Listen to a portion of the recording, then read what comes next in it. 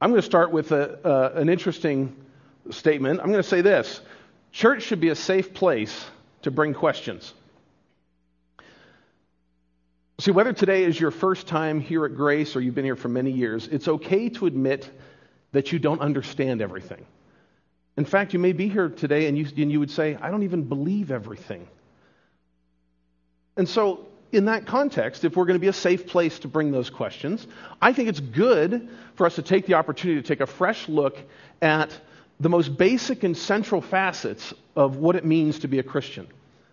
Now, why is that true? Well, because those of us who've grown up in the church, for those of us who've been here in the Christian faith for a long time, there's value in being reminded of the core articles of our faith, those things that we believe in, that we really truly believe define who we are.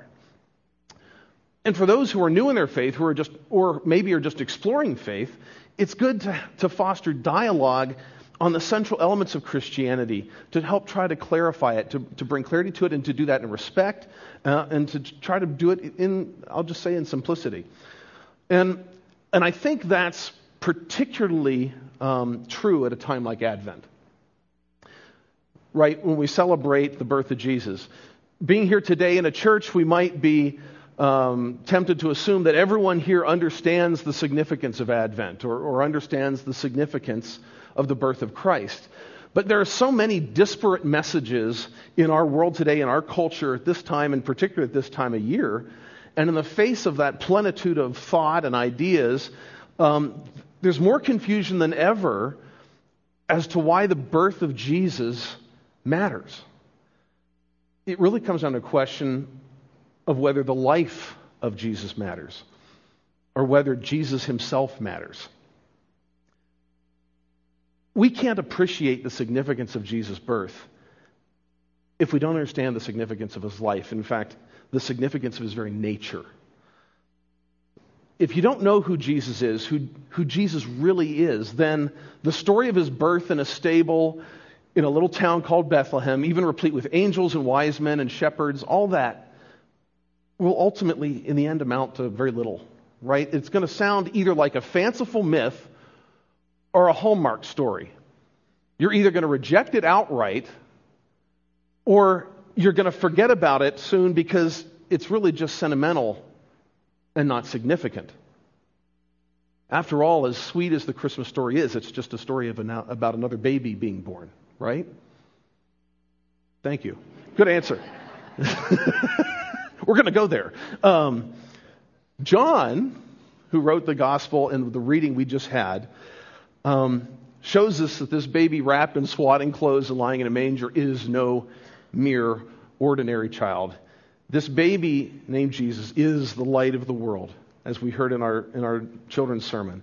This is no mere story. This is the reality at the core of the universe. It's not the manger or the stable or angels or wise men or shepherds that ultimately matter. It's Jesus. We celebrate the baby in the manger because he was and because he is the God of the universe. And he came. He came to live as a man so that he could make a way for us to spend eternity with him. This morning I tried to keep our big idea as simple as I could. And it's simply this. Jesus is the light of the world. He came to show us who God is and how much he loves us. Jesus is the light of the world. He came, first of all, to show us who God is, and secondly, to show us how much God loves us. We just heard it, but I'd really, I think it's so valuable to read this section of John again. John chapter 1, I've got a couple of additional verses at the end as well. But let's read this together. You don't have to read it out loud with me. I'll read it. You're good. In the beginning, the Word already existed. The Word was with God, and the Word was God. He existed in the beginning with God. God created everything through him, and nothing was created except through him. The Word gave life to everything that was created, and his life brought light to everyone. The light shines in the darkness, and the darkness can never extinguish it. He came into the very world he created, but the world didn't recognize him. He came to his own people, and even they rejected him. But to all who believed in him and accepted him, he gave the right to become children of God. So the Word became human and made his home among us. He was full of unfailing love and faithfulness. And we have seen his glory, the glory of the Father's one and only Son. From his abundance we have all received one gracious blessing after another. For the law was given through Moses, but God's unfailing love and faithfulness came through Jesus Christ. No one has ever seen God, but the unique one, who is himself God, is near to the Father's heart. He has revealed God to us. This morning marks the beginning of Advent. Advent, which is that period of time, as many of you know, that leads up to Christmas Day, right? The 4 Sundays leading up to Christmas. And Advent is a word, it's a Latin word that means coming. And so because Advent is celebrated for several weeks prior to Christmas Day, we might be forgiven for thinking that Advent means Christmas is coming, right?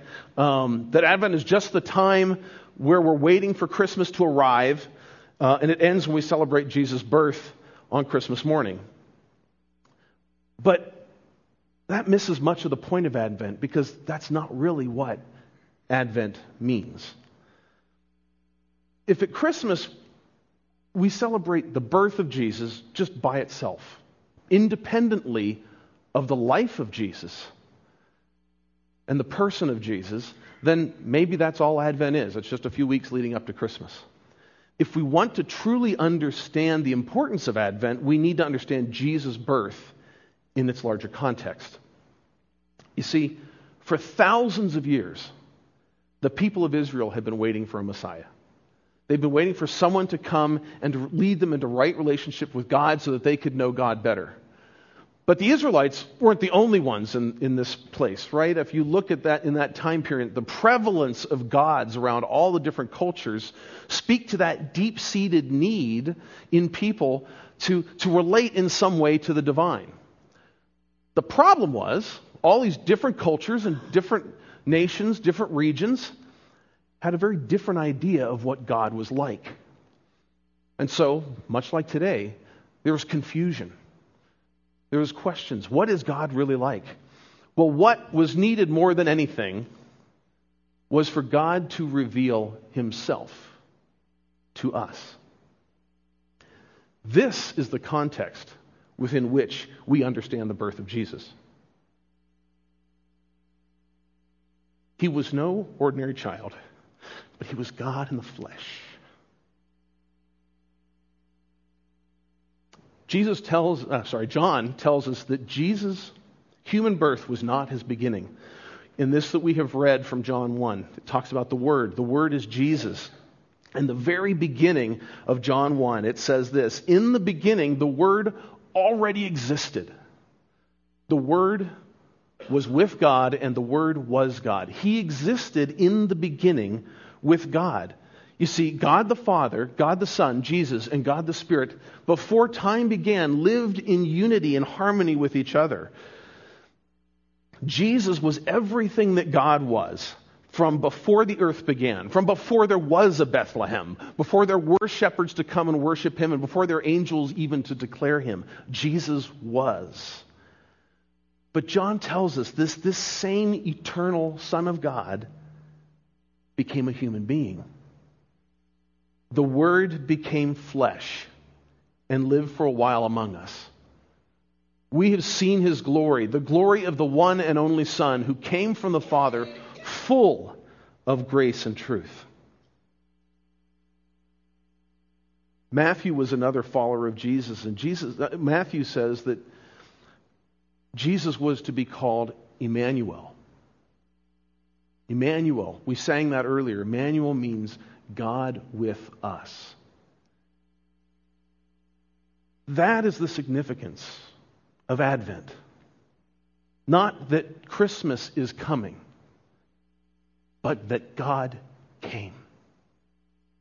God came in the person of Jesus into history to be with us. God came. He came to erase the confusion and to show us who God is. And He came to set us free and to give humanity the relationship with God that it had always been wanting. Advent means God came. I think sometimes, particularly those of us who have been in the faith a long time, we lose the amazing significance of the fact that Jesus as God chose to come and become a person. Jesus was God. Jesus was in eternity with God. And so, despite that, He chose for a while, He willingly gave up certain things to come here as a person. What do I mean by that? As God, He was omniscient. He was all-knowing. He knew everything. And for a while, as a human, He came here to earth and had a limited human mind. As God, He was omnipresent. He was fully present everywhere, always. And then He became a human, inside a human body who could be in one place at one time. As God, He was all-powerful. He was omnipotent. And then He became a person. And yes, Jesus' life was marked by powerful miracles, but those miracles weren't things that He did because of power in His own flesh. They were through the power of the Holy Spirit as He operated in obedience to God the Father. Jesus became fully human. God became fully human. He became an infant who was unable to take care of himself. That infant grew into a boy who followed his parents' rule and learned the trade of carpentry from his father. And when he became a man and he went into ministry, he said that he had no place to lay his head. This Jesus, who was the creator of the world, was rejected by the very world He created. Ultimately, He was falsely accused, He was convicted, and He was executed in the most brutal way imaginable. Why would Jesus do it? Why would He do it? What was worth giving up so much only to come and suffer so much? We were. In Jesus' mind, we were worth it. And that's why He came. According to John, Jesus came at least in part for us and to answer two questions at the core of human existence. Who is God? And does God care? Jesus came to answer those two questions. Who is God and does God care? The first question, who is God? Does God even exist? Is He even really out there? Jesus came to bring revelation. He came to show us who God is. John 1:18, no one has ever seen God, but the unique one who is Himself God is near to the Father's heart. He has revealed God to us. John uses a couple different metaphors here to describe how Jesus reveals God, the character of God, the person of God, to us. He talks about light, as we've talked about already, and He uses, as you've seen throughout this, the Word. So first, Jesus is the light of the world. Jesus illuminates who God is. John said this, the Word gave life to everything that was created, and His life brought light to everyone. The light shines in the darkness, and the darkness can never extinguish it. And we have seen His glory, the glory of the Father's one and only Son. Jesus is the light that shatters the darkness and shows the glory of God the Father to us. Well, the second metaphor that John uses here is that of word. And some of you may know this if you've been around for a while, but in John 1, the word used for word, the word for word, is logos in the Greek. And in that culture, particularly within learned circles of that culture, the word logos had come to take on a much broader meaning. Logos was a very big term in that day. Logos was the understanding of ultimate truth and reason and mystery. The Logos was believed to be a higher level of wisdom that many sought, but also in some ways was really kind of thought as unattainable. So when John called Jesus the Logos, he was saying that Jesus is the source of all wisdom, but also perhaps that he's a bit of a mystery. But Logos also means simply word. Word, the basic building block of language, right? And so when John called Jesus the Word, he was also saying that Jesus gives us the language to understand and describe God. Jesus gives us the language. Why is that? Well, it had been difficult to describe God before, but now in Jesus, we have a person we can see and hear and touch and follow. Jesus is a perfect representation of the character of God, but that was encapsulated within a human life that we could comprehend, that helped make God comprehensible to us.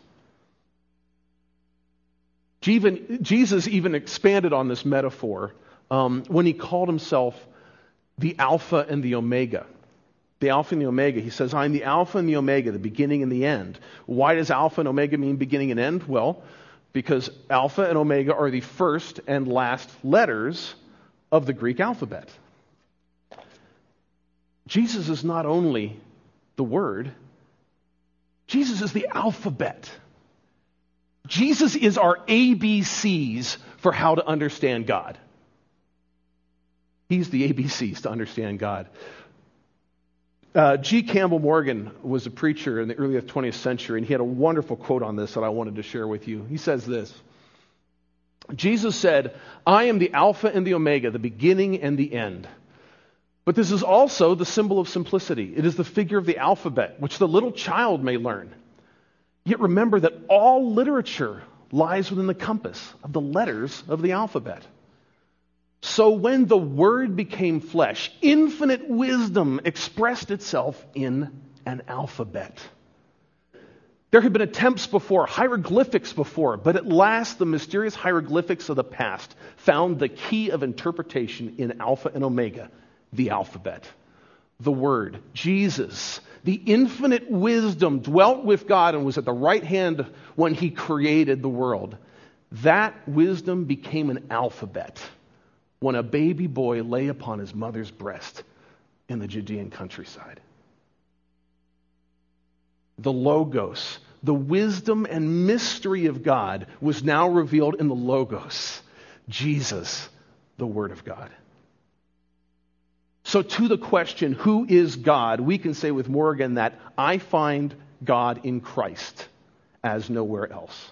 If you've ever wondered what God is like, you find the best, truest answer in Jesus. In fact, it's not possible to know God rightly apart from Jesus. You know, if anyone ever asks you to describe your idea of who God is,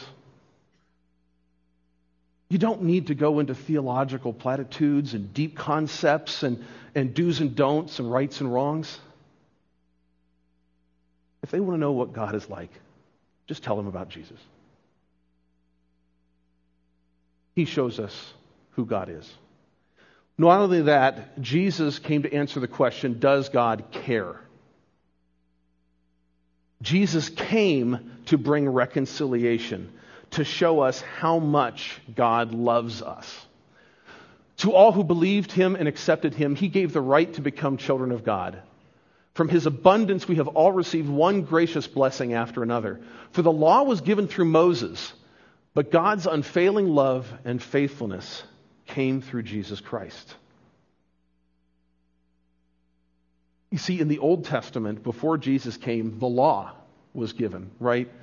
The law was given through Moses. And that law came, and it wasn't just a civil law, it was a moral law that dealt with one's hearts and minds and intentions. And the law itself was a good thing. The problem was that people like us aren't able to consistently live up to that law. We've all chosen wrong paths in our lives. When we choose to go a different way from the way God intends for us to go, it's what we call sin. And if you're familiar with the Robert Frost poem, Two Roads Diverge in the Yellow Wood? That's a problem when you take the wrong path. It will diverge from where you were supposed to go. And today you may find yourself in a place where you're not where you wanted to be. And you realize that God had something different for you, something better for you. But you diverged from that path a long time ago, and you don't know how to get back to it. You want to. You would like to get back to what God had for you, but you're not sure of the way. You don't know if you could find that path again. And this is the beauty and the power of Advent. God came. God didn't wait for us to find our way back. Jesus came out after us to bring us home, offering us love, offering us acceptance, offering us forgiveness. Matthew speaks of this, and he speaks of the light. And he says that Jesus fulfilled a prophecy written by Isaiah many hundreds of years earlier that said this: the people who sat in darkness have seen a great light. And for those who lived in a land where death casts its shadow, a light has shined. Jesus, the light of the world, came down the path after us to rescue us from that darkness and to rescue us from impending death. Now, how did he rescue us from death? He died in our place. He took our sins, our mistakes, our wrong paths upon himself so that we wouldn't have to suffer for them. He took them on himself when he died on the cross. But just as Jesus' life did not begin in a stable, his life didn't end on the cross. Jesus rose from death so that our sins are both forgiven and defeated, and he has wiped our slate clean. Paul wrote that therefore anyone who is in Christ is a new creation. The old has gone, the new has come. All this is from God, who reconciled us to himself through Christ, not counting people's sins against them. Since Jesus rose from death, he has been restored to his former glory again. Restored with God in heaven in his former glory. He is fully God and yet still fully human. And he chose to pass through this world first. He came for us so that he could take us with him into eternity. And our world is different because Jesus came. The advent of Jesus shows us that God is not afar and aloof.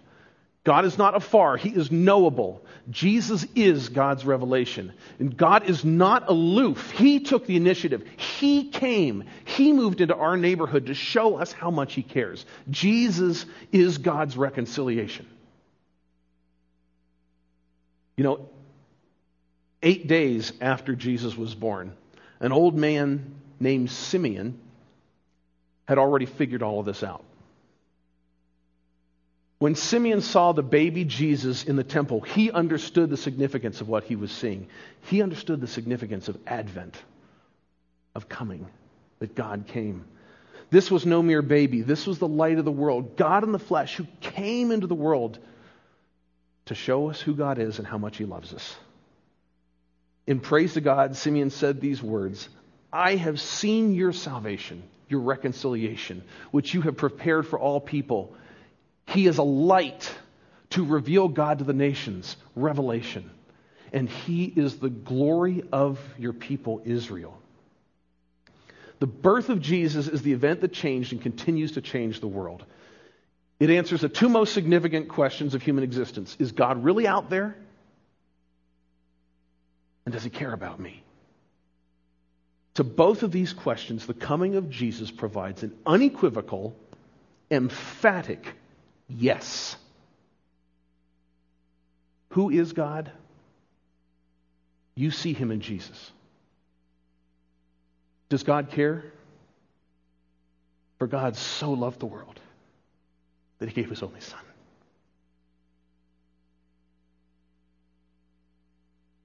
For the span of a human lifetime, Jesus willingly set aside his place of peace and power and privilege alongside the Father in order to show us the love of God, to be born humbly in a stable, to live a life that reflected the grace of God, to die in order that we might be forgiven, and to be raised again so that we could spend eternity in joy and relationship with him and the Father. Simply put, Jesus came so that you could know God and you could know how completely and irrevocably he loves you. Now that is good news of great joy for all the people. For unto you is born this day in the city of David a Savior who is Christ the Lord. Let's pray together.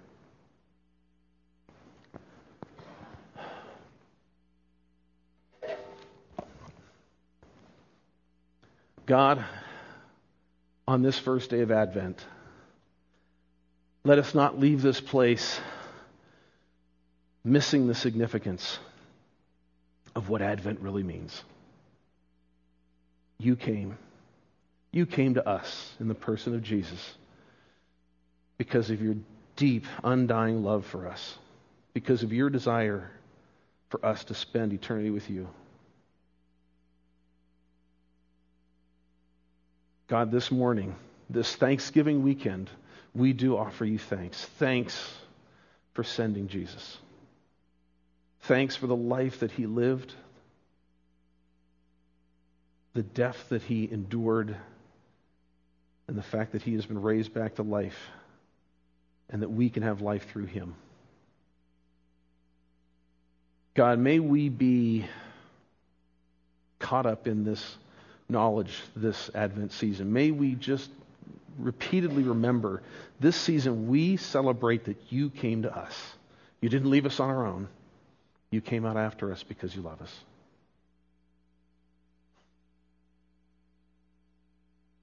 This morning, if you're here and you have never put your faith in Jesus, I'd like to offer you that opportunity this morning. Jesus came for you. He came for you. Not just the world. He came for you individually, personally, because he knows you, he cares about you, he loves you.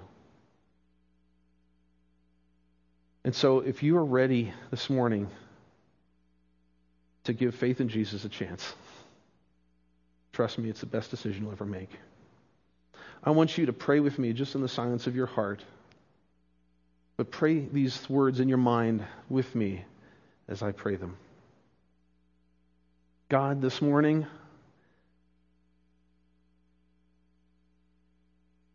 I see that Jesus was not just a baby born in a small town in Israel 2,000 years ago. That he's actually your son, that he is God, and that his life and his death were for me, and that he rose back from the dead so that I could be forgiven. God, I need to be forgiven. And I'm so grateful that you're so willing to do it. God, today, I want to give you my life. I want to put my faith in you because of what Jesus has done for me. Let today be the start of a new life for me as I follow after Jesus.